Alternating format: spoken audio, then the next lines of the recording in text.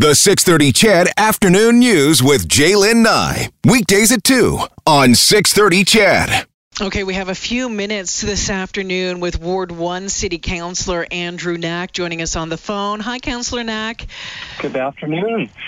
Thanks for joining me. I hope your place and, managed to get through that storm okay last night. I'm getting on the text line, a lot of folks having some water issues and dealing with some damage from that storm.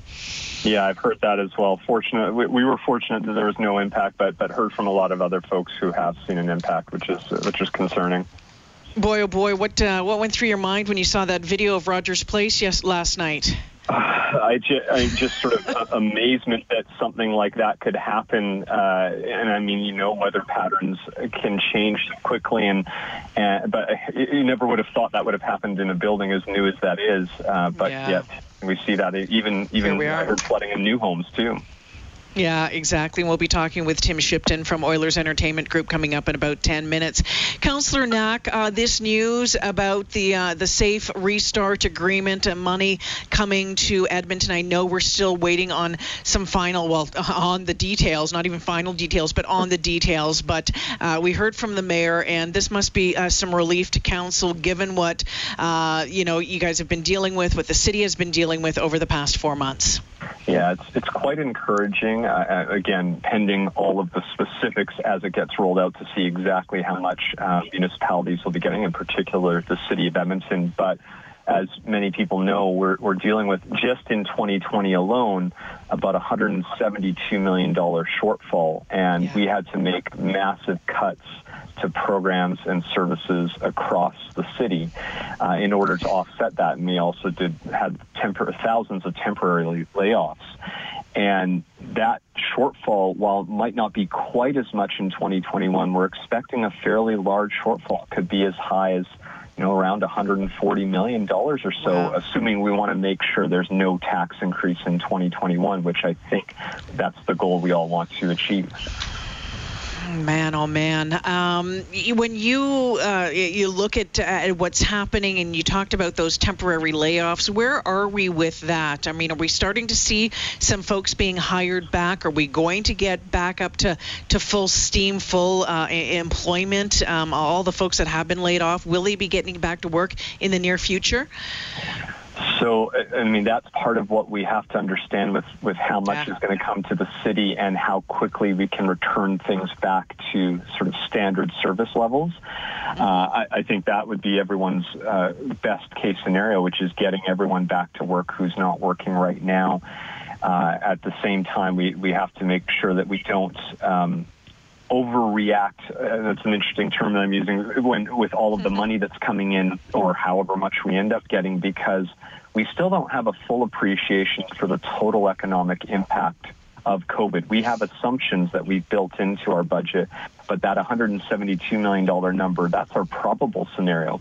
That could be as high as over $200 million by year end. And so we also have to make sure we've been thoughtful about how much of that we use to bring things back earlier than we originally planned versus holding on a bit to help offset any potential further impacts. So that will be part of the debate that we have to go through, and I expect it will be a prioritization of different services. Some will come back a bit sooner, but some may take the same amount of time.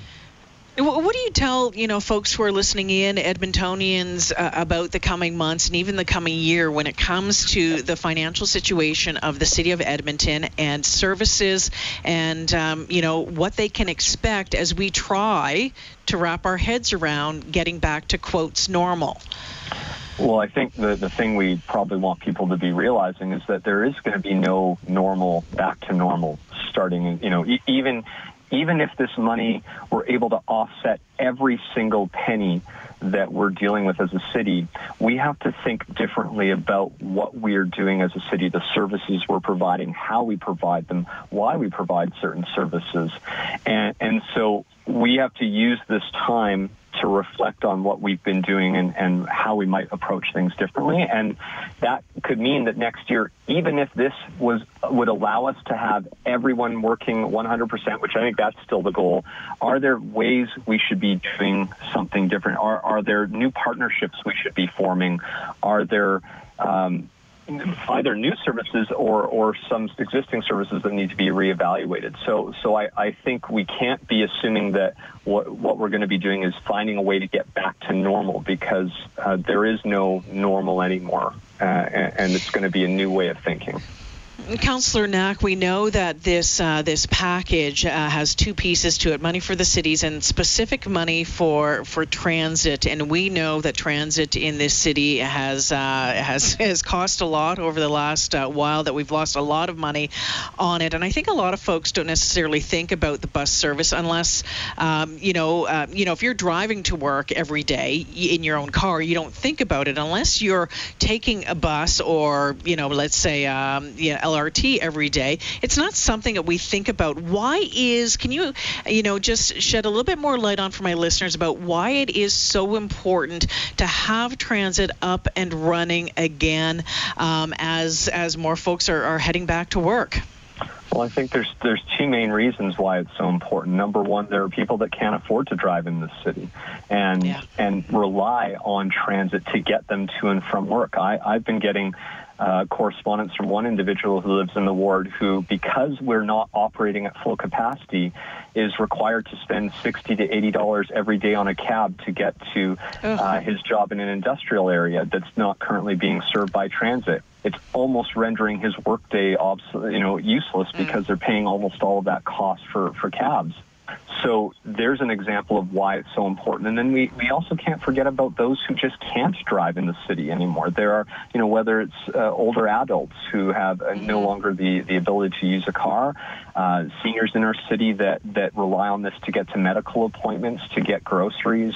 And so that's why transit's so critical in a large urban center, because you have people who can't. And of course, there are many who just choose to use another option because that's what they want. But at a minimum, we have to be thinking about those groups and recognizing that people need this to be able to be part of the economy again. There's 50 routes that aren't running right now because we're operating on a modified Saturday schedule. And those 50 routes mean that people can't get to work as easily as they might have in the past.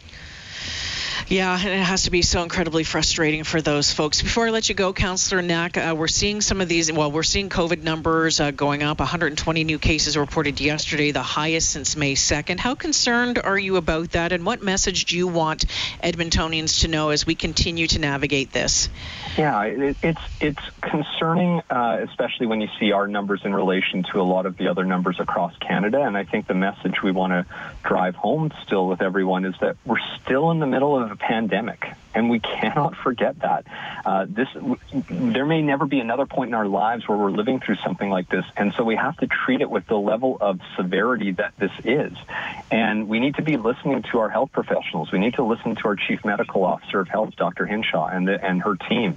We need to make sure we're maintaining that 6 feet distance at all times, and when we can't, that we're wearing masks and that we're washing our hands. And so those same things that we thought about back in April when this was sort of at top of mind for everyone is just as relevant, if not more now, as we begin to do reopening. So people cannot let up on this. We have to be diligent, and I hope that people treat it very seriously, because even if I might personally not be impacted, maybe I'll survive that. I could be asymptomatic and pass it on to somebody I love or care about, and we know how much it can hurt those who are more vulnerable or who are immune compromised. So we have to treat it seriously still, if not more seriously than we have in the past. Councillor Knack, I always appreciate your time. Thanks for this, and have a great weekend. You too. Thank you. Stay safe. Yeah, take care. Andrew Knack, Edmonton Ward 1 City Councillor, joining us this afternoon as we take a bit of a closer look at, a few more of the details of the Safe Restart Agreement announced by the federal government yesterday and, still being mulled over by the province and the city. Greg says, Jay, I'm nervous that once again City Council and the Mayor are going to mismanage this money. I think they need an oversight committee during such a critical time, some sort of watchdog. And Greg, you're not alone feeling that way. I've heard that from a number of people.